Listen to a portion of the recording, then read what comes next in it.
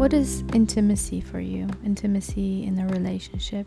I think intimacy is about knowing myself and being very intimate with myself, and being with somebody that knows themselves also, and that they are able to have intimacy with themselves, and then just sharing those moments.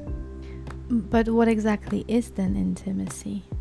I mean, if you looked it up in the dictionary, it probably has a definition, but I think everyone looks at it differently. An intimate moment could be like a great conversation that was shared. It could be sitting together at a pool and talking about things like the day. It could be a shared meal in silence. For some people, it could be a sexual encounter, like intercourse, or maybe trying something new in sex. It could be a kiss. It could be a kiss on the cheek. It could be a kiss on the hand.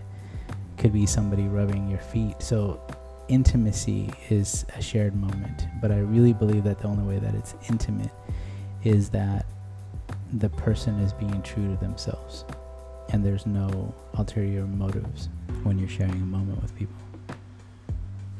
So some people who are in multiple partner relationships ask if you have any tips on how to maintain intimacy and navigate through multiple partner relationships, maintaining intimacy.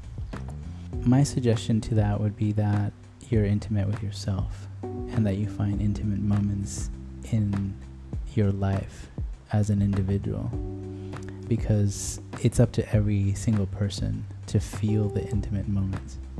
It's not up to me to make someone else feel intimacy. So there is no maintaining someone else's intimacy, because there are many intimate moments that I can experience that maybe a partner of mine misses because of their mental state. So I would say first to let go of that you have to somehow create intimacy with a partner. I think that if you don't have intimacy with a partner, it's just not there, and it's not there for you.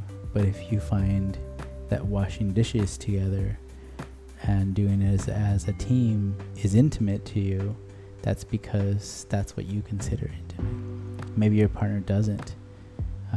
So there's no really changing that. There's an honoring to like whatever your partner feels like it's intimate, and then there's communication on what they would like, and then seeing if it matches up with you.